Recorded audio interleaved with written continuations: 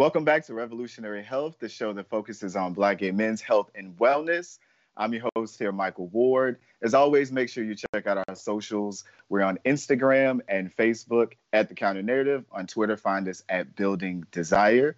Like, subscribe, comment, follow. Leave your comments and everything. Today is going to be a very heavy topic with everything that's going on right now outside our streets. But I've got three exciting guests back here on the show. So we can have this very important conversation that's necessary right now for us. So I've got Dennis Hardy joining us. We've got Marvin and Dr. Mel Branch as well. I'm here just to talk about what's going on right now with policing and the protestings that are right outside our door. So I just want to start, of course, before we get into everything, with checking in to make sure that we're safe and we're well. So I'll just start with you, Dennis. How are you and where are you at in the world right now? I'm well. And, other than that, other than being good here in Atlanta, I think I'm on edge, excited, scared, like everybody else. We're taking one day at a time. Oh, overwhelmed by social media. But other than that, yeah. I can definitely understand. What about you, Marvin?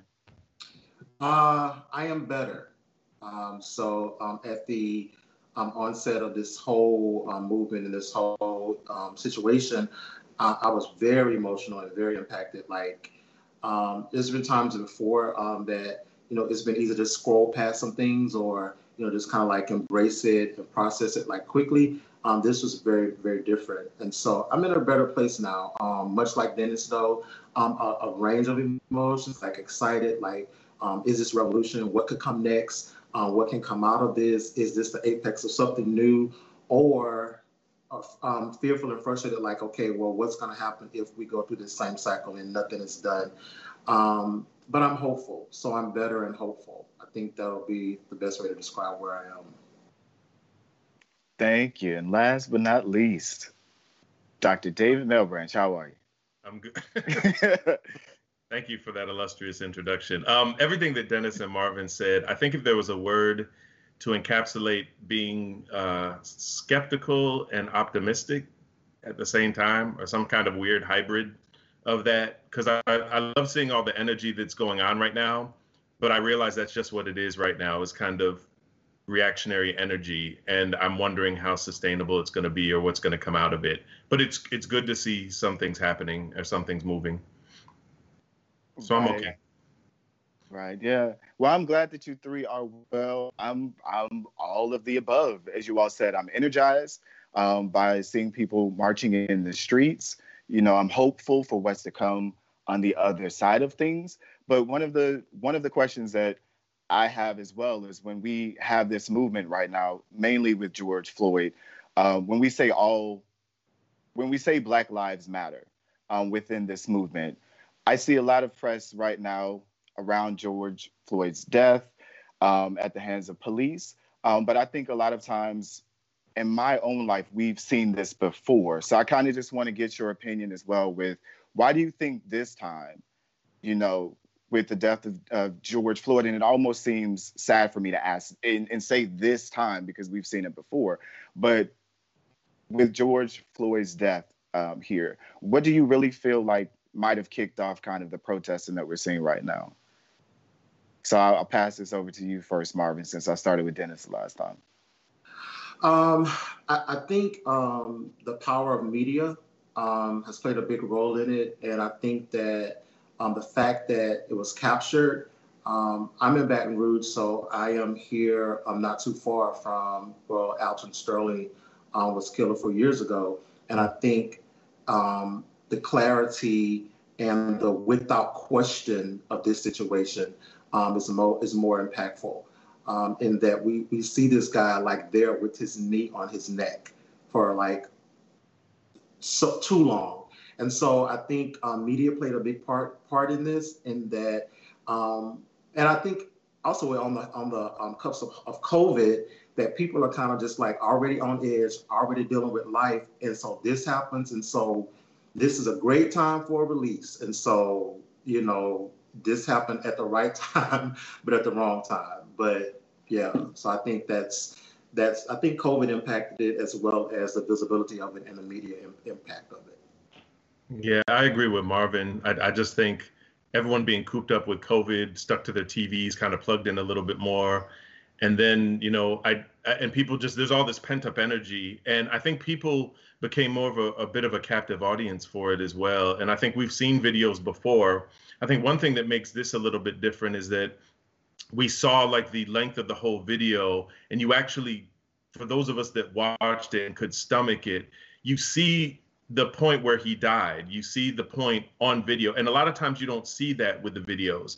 And with a lot of other things, like we talk about how, people don't get mobilized around cis Black women or cis or trans Black women, and what goes on with the murders that we see. I think one of the differences, not only is it about gender, it's about gender identity, and it's about kind of the differential with that a lot of people are going to mobilize more around someone who's a cis heterosexual Black man than a trans sister or a cis sister. So they're not going to do that. But I can't remember seeing a video of a trans sister being murdered or a cis woman being murdered caught on video the way it's been caught. Even with Philando Castile, which I believe was also in Minneapolis, he died right on camera. And so you see when a lot of these things mobilize, I think the images of it and out in people's faces, and I'm thankful that we have cameras now. And I do think, on top of what Marvin said about COVID-19, I think it also built on Ahmaud Arbery and that the dog walking sister, the white woman, Amy Cooper, and how that got filmed. I think all of that had a trajectory leading to this, and then it just kind of exploded. And I'll hold space too for Breonna Taylor as well, too, to definitely highlight her, because I haven't seen much media coverage on that as well.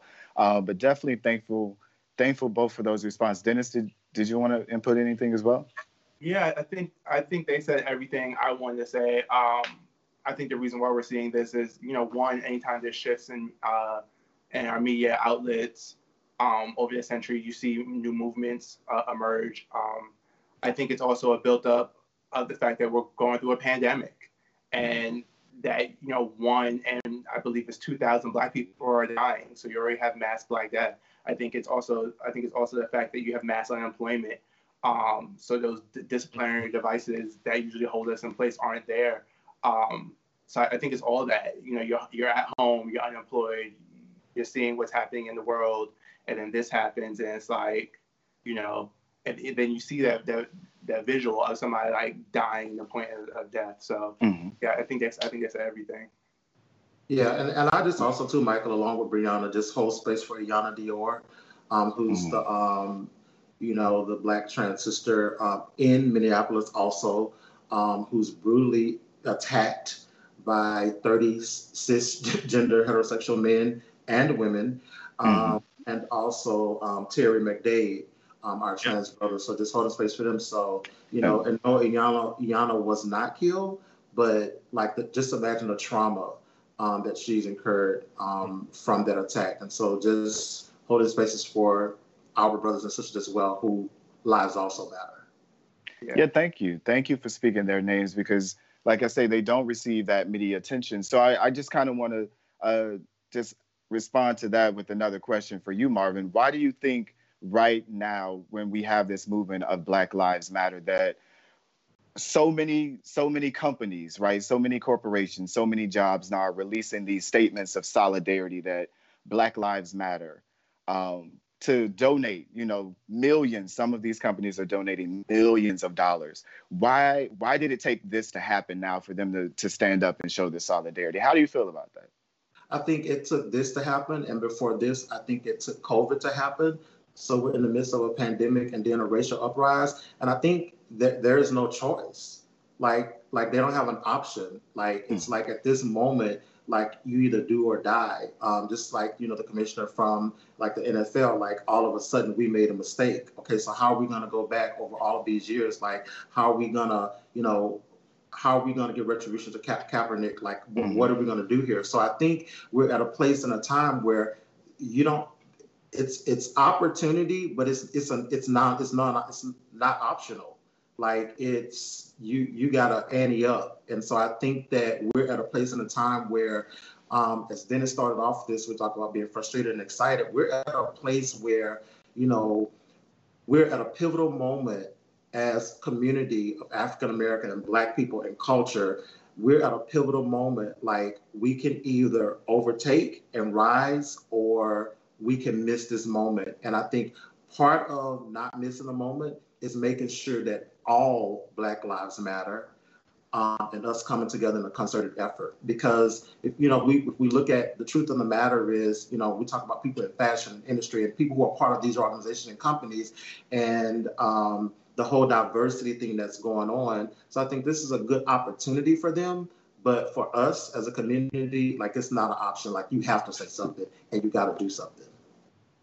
And do you think they realize as well too? I don't mean to cut you off, David, but I'll pose this question to you as well in your response. But do you think now that they realize that Black people are integral to this country in so many different ways, in music and sports and fashion, my feeling is that they love to be us. So at this point, maybe they have to release these statements. And I'm sorry, you can go ahead. Yeah, no. I think that's a great question, because I would counter it with saying that I don't think it's about that they're recognizing our worth at this point. I think it's about one thing, which is basically money and capitalism. And so the bedrocks of American society are white supremacy and capitalism, and the two intertwine and kind of keep everyone else oppressed. And so, when you think about it, COVID-19 was disastrous economically for a lot of these big companies. So you have a pandemic on a pandemic. And one of my favorite people in the world, I call her my wonder twin. Her name is Kim Manning. She goes by the Twitter handle @GradyDoc. She's a brilliant physician, mother, Delta writer. She's amazing. And she wrote this piece about grief and crisis together. And as a Black female physician, kind of what she has been going through with dealing on this. And she coined a phrase which I thought was wonderful. She called it, because in medicine, we call, like, when someone comes in with heart failure, they already have heart failure. But when they're admitted to the hospital, you call it acute on chronic failure. And so she called it acute on chronic racism, which I absolutely thought captured it entirely, because it's been there the whole time. The condition is always there, but there's almost like an acute outbreak of it or acute exacerbation of it. And so what we're seeing now is kind of this exacerbation on top of the economic losses from COVID-19. And what I think a lot of these companies, what a lot of these capitalistic corporate entities are realizing is that we don't want to be on the wrong side, and we're about to lose some money. And so we need to make a statement, because for Roger Goodell to get up there and say the bullshit that he did, and I heard people talking about it and saying stuff like, oh, well, it's good. I mean, this is progress. I said, no, sweetie, this is capitalism. He just wants to be on the right side. And if you notice in his statement, he never once apologized to Colin Kaepernick and the way they blackballed him and kept him out of the NFL for the past 4 or 5 years at the prime of his career. I don't give a fuck if they hire him right now. The prime moment of his career is over right now. He can do other things. Anything else is going to be symbolic at this point. So to me, a lot of these organizations that are saying this stuff is great, but you should have been doing this stuff before. I've even heard medical institutions and societies put out statements against structural racism. And I was like, yeah, that's really, really great. And I actually wrote a piece in Stat News about this, because it's great that they're doing white coats for Black lives and they're standing in solidarity and they're putting their fists up, and you see all these people. But some of these medical healthcare workers are the same ones that will withhold pain medications from Black people, take the most conservative treatment for Black people, not giving a COVID-19 test for Black people, or not admitting to the hospital and then sending them home to die. And they'll do that same thing. And then they'll be like, oh my God, Breonna Taylor was shot. Oh my God, Ahmaud Arbery was shot dead. And oh my God, all this stuff happening, not realizing that their brand of racism kills the same way. It's just a more drawn out, painful and insidious way that they enact it. And so it's kind of one of those things where the statements are great, but I need you to do more. I need you to do a lot more, because short term, you're looking out for your money and you're looking out for your reputation and your image, which equates to money. But I need you to do more than that. And so that's why I'm saying, like, the optimism, but then the skepticism, because I think only the upcoming weeks and months are going to tell us whether this pans out into something true, like a true revolution, like we're calling it right now. Yeah, definitely. Dennis? Yeah, I completely agree with what David said. I think there are times when we want to confuse performance with with revolution and all that. I think David touched on this at the beginning. A lot of this may be reaction, and I see some people try to label it as like revolution. I don't think it's revolution. I think we underestimate the state's ability to realign itself, to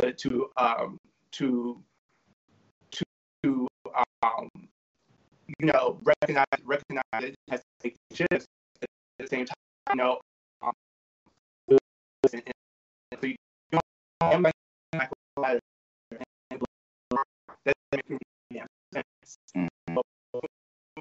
And Ether can't make that same statement. Fucker can't make that statement because if Black Lives Matter, on Southeast Asia have to matter as well. All these other colonized people have to matter. And so I think if we wanted to get towards revolution, we have to start thinking about our reliance on the state to make these adjustments for us, and to recognize the state as perpetually creating violence. And I think as somebody who, in my field of study, we use Foucault a lot, I think about society must be the way in which these racisms have to be deployed for population management.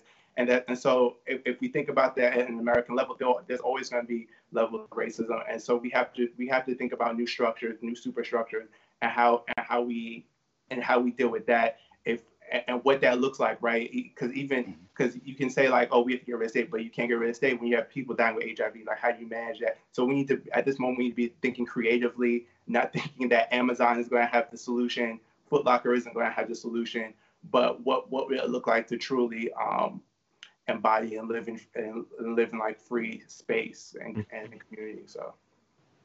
Yeah, and I thank you all for that response. And I love, too, the energy that we have with these celebrities as well that had endorsements or worked for these companies and that they're calling them out with. Gabrielle Union, she just recently filed suit because, she was discriminated against, as well with L'Oreal, that they call L'Oreal out saying that you want to represent Black Lives Matter now, when just 2 to 3 years ago, you fired a Black trans woman. From that. So I think as well, we have to hold these companies accountable now that are releasing these statements of solidarity. And like you say, hold a little bit of optimism and a little bit of skepticism. But something that you said as well, Dennis, about HIV, as far as with this movement while we're protesting, a lot of things we're seeing right now are curfews. We're seeing policing. We're seeing all of these kind of things that are going on in Atlanta. We've got an 8 p.m. curfew on weekends, a 9 p.m., on the weekdays. They say to keep protesters off the street and keep communities safe. So even with a lot of these protesters that are putting their lives on the line, is how I feel about it, with COVID-19 still going on, with them policing us, how do you think that this ties into where we are as far as with public health, with issues like COVID-19, and how may this tie into even criminalization of HIV and things like that? I'll start off with you, Dr. Mel Branch, if you want to. Yeah, I mean, I think it can go either way, and I've seen examples of either way. Like, I've seen headlines of New York Times articles that have said, public health officials worried that, protesters will spark a second wave of the epidemic. And I was like, were you guys saying that when the white protesters with AK-47s were outside the Michigan Capitol and the Albany Capitol and all these city capitals? Were you saying that? And then you also have the origin point wrong. The question should be, is racism going to cause a second wave? Because let's not get it twisted. It's not the protests that are causing this. That clown that killed George Floyd, he was the one that started this. I mean, and touched the spark that started all this. So if you want to really, say what's fueling a second wave of the COVID-19 epidemic, it's the first pandemic of racism that we've been dealing with for a long period of time, but it just got exacerbated now. And I think, we do, to your point about the policing, we do live in a police state in this country. And I think we're seeing this more and more, especially in the context of the reaction we saw with the pandemic and how anemic the White House was about, the pandemic and getting, personal protective equipment to people, getting the testing out in an expedient manner, actually recognizing it and saying that the virus is actually a real thing instead of calling it a hoax. You can do all these things, and you can see how people can drag their feet along that line. And then you see when protesters are actually saying racism is bad, you see how quickly they got the militarized force out there within a day or so. I was like, wow, so y'all really do have the money when you want to police folk and when you want to do these kind of things, but you don't have the money with this. I do think it's important. I wanted to say this, and then, I'll shut up. But I want to say, I think it's important now as we're calling these companies out on these statements, I think we have to give them viable solutions. And the Infectious Disease Society of America, they're called IDSA, they said this whole statement about structural racism on Twitter, and I responded to them. And I felt it was important to not only say, this is a good start, thank you for this statement, and acknowledge that they made the statement, but then give them some bullet points about what they can do in their field. Because a lot of these corporate agencies can't do stuff about, the cops. They can't do stuff about that kind of racism and the militarization of everything in the police state that we're seeing right now. But they can do stuff about the racism and the structural inequalities in their fields. But I think they need us to tell them that and to put it on paper, put it on social media, put it in an email, make sure it's documented so they have a list they can go by. Otherwise, they'll just get away with saying some bullshit like, yeah, we're working behind the scenes and we want to include diversity. And it's like, no, you have to hire more of these people. You have to put out these publications. You have to put more images of Black people in this, that, and the other, blah, blah, blah. You have to, withdraw money if you're funding any kind of police states or institutions like that. So we have to give them these suggestions and push these suggestions to them. And that's hopefully how we'll move things forward. But it's kind of one thing where, yes, we can complain about it, but we also have to propose some solutions at the table as well.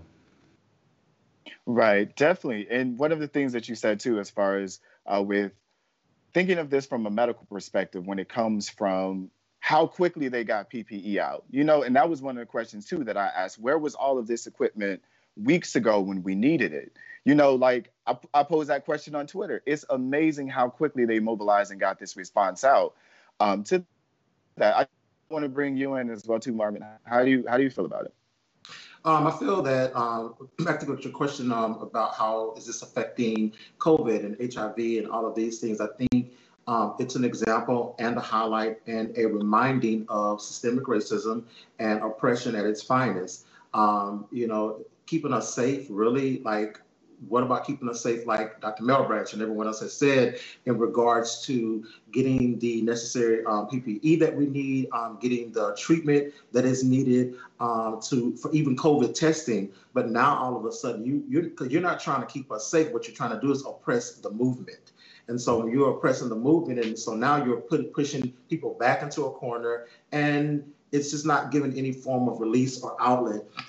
So maybe not affecting outrightly HIV and public health, because we do understand that, if you're a person that takes care of yourself, or you have an opportunity to take care of yourself, or have access to medicines, and you're in a good place in your health, then you're good. You're just as good as anybody else with COVID. But I think with the systemic racism being highlighted and oppression, I think what it does is it shines a light, and it brings alignment and parallel to what we've always been dealing with before this racial uprising, this injustice happened, that this is what is happening in public health and other areas. So if anything, I think it shines a light on, this is what the hell we're dealing with, in all facets and in all forms. I just want to jump in real quick. I think when we talk about COVID-19 and we talk about policing, we have to acknowledge that public health and the carceral state have always been intertwined. And so, as long as you have like a history of disease in this country, you always seen the police utilized and activated to manage that. And I think since we are in this neoliberal moment, and you've seen the movement towards this idea of that grew out victim rights movement, that we've picked this idea of who's innocent, and that we lean heavily on mass incarceration.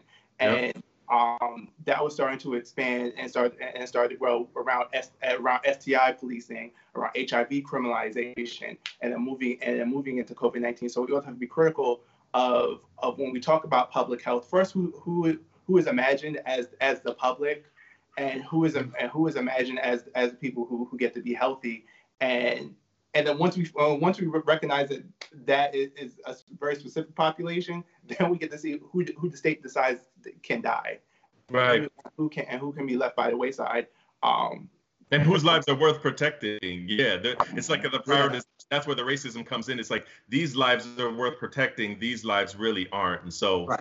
That's a great point, Dennis. Yeah, definitely. I think it's a great point. So I definitely appreciate your time, your thoughts, your opinions. My three brilliant men here. I just want you all to be safe, healthy, as well. But before we get out of here, any last thoughts? Where can people find you? What are you looking forward to on the other side of this movement right now? So I'll start back with you, Dennis, and then we can take it around. Oh, good, because I wanted to go first. Because you know what? My Twitter is safe for work now. You can find me at I am Dennis Hardy. I mean, if you want to see porn, you go see it, but it's not that. Other than that, stay safe and lean in. Everybody doesn't have to be in the street, but everybody can be doing something. And everybody doesn't have to be on social media all the time, but you could be doing something. And so let's activate all our creativity. Let's all be where we can be. That. Marvin? So let me just say something that Dennis and Dr. Melbourne said right before we came into this about who gets to get Medicare or whatever. And one of the things that I find that I want to highlight before this is that, this country, they don't have a problem with us being Black Americans, but they have a problem with us being Americans. And so as long as we can identify own your Blackness, but don't own your Americanness. And that's what this is all about. So if they can hold us in this theme of Black American, then we're less than, and so we don't deserve, right? Mm-hmm. And that's not okay. But you can find me at livehighernow.com. I'm on Instagram and Twitter under Live Higher Inc. And I'm on Facebook as Marvin Anderson. And thank you guys for having me again. All right. And ditto with everybody else. It's always an honor to speak with you, Michael, of course, and then also with Dennis and Marvin. You can find me on Facebook, just my name. I'm on Instagram at DMALEBR, and I'm on Twitter at DMalbranch. The one thing I will say is that, and the one thing that's made me happy and that I want to encourage all of us to do is something that I read. I read Toni Morrison's eulogy for James Baldwin that she wrote and spoke back in it was either late 87 or 88 when he died. And Charles Stevens probably knows this, but I think the title of it was Jimmy, You've Crowned Us. And she wrote so eloquently. And if you have a chance to read it, just Google it. And she wrote so eloquently about all the qualities of James Baldwin and how that inspired her to do more writing. And one of the things that I've seen in the midst of COVID-19 and these protests in response to all the racism, the acute on chronic racism we're seeing right now, is that a lot of Black voices have been writing more and telling our narratives. And I think the charge that I would put out to all of us out there is to keep writing our stories, because I'm a firm believer that if we don't tell our own narratives, someone else is going to tell them for us. And that's extremely problematic. So we have to be very vigilant and vocal about telling our stories. And you may be sitting out there thinking, I'm not a good writer.